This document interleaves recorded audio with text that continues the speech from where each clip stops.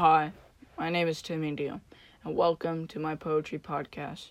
Today, I'll be sharing a poem with you, and I hope that you see that being yourself is something that you should be proud of. Everyone at some point in their lives feels isolated and judged by others. This is usually when individuals start to feel like something needs to change in order for them to fit in. Changing your actions, your personality, your clothes, or who your friends may seem to be the only solution to this problem. However, this only leads to more loneliness. Being yourself and showing others how you are proud of your skin color, culture, and identity is really the only way to find true happiness.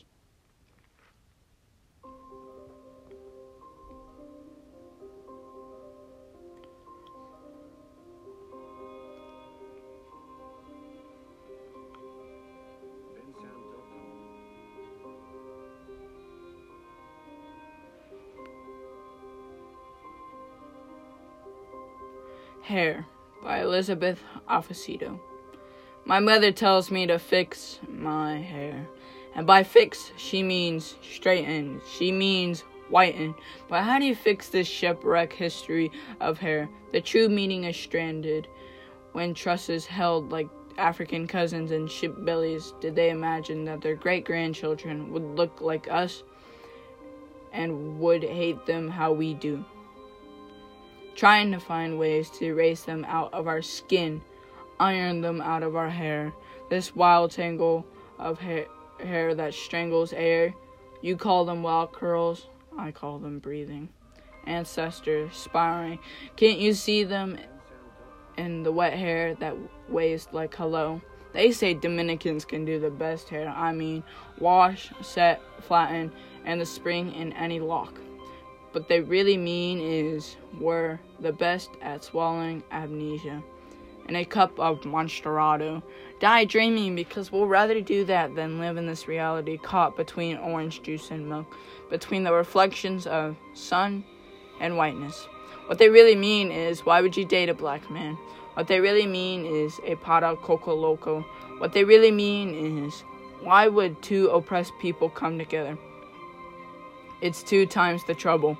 What they really mean is, have you ever thought of your daughter's hair? I don't tell them that we love sugarcane, brown skin, pale flesh, meshed into pure sweetness. The children of fields, our bodies curved into one another like an echo. And I let my curtain of curls blanket us from the world, and how our children will be beautiful, of dust skin and diamond eyes, hair a recommendation. I will break pride down their back, so the moment that they leave the womb, they'll be born in love with themselves.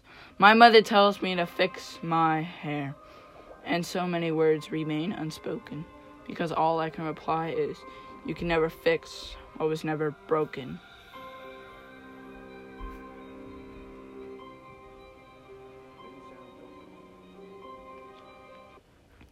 The main reason why I like this poem is, instead of just talking directly about her race, Elizabeth Afasito uses her hair as a metaphor to get her point across.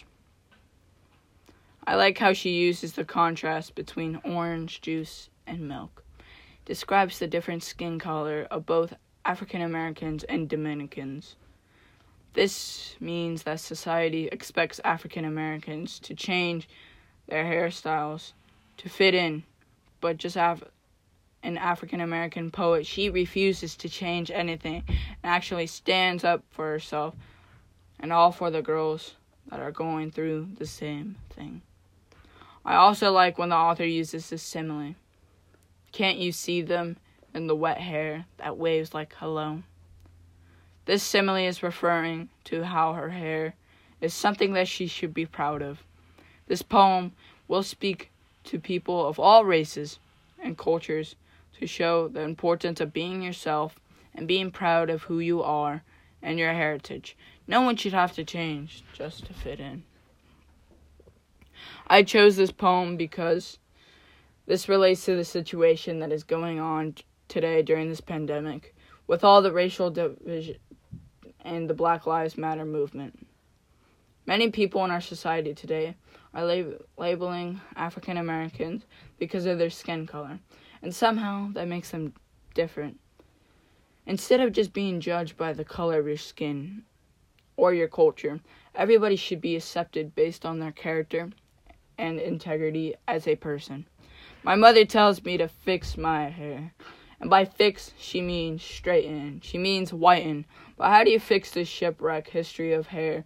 The true meaning of stranded. When trusses held like African cousins and ship bellies, did they imagine that their great-grandchildren would look like us and would hate them how we do? I like this quote because her mom is telling her to fix her hair because people are judging her based on her looks. But Elizabeth does not want to change. She wants to be herself. I think this poem relates to the real world because the poet is speaking about a topic that actually affects everyone of all races in one way or another. Express yourself. Be yourself. You shouldn't have to change who you really are just to be accepted or to fit in. Elizabeth is telling us to ignore the negative remarks from people in our society and be proud of your race, your ethnicity, your gender. Be yourself and be proud of that. What makes you special is what really matters. So stand up to the judgment and be happy with the hair that you have. Thanks for listening.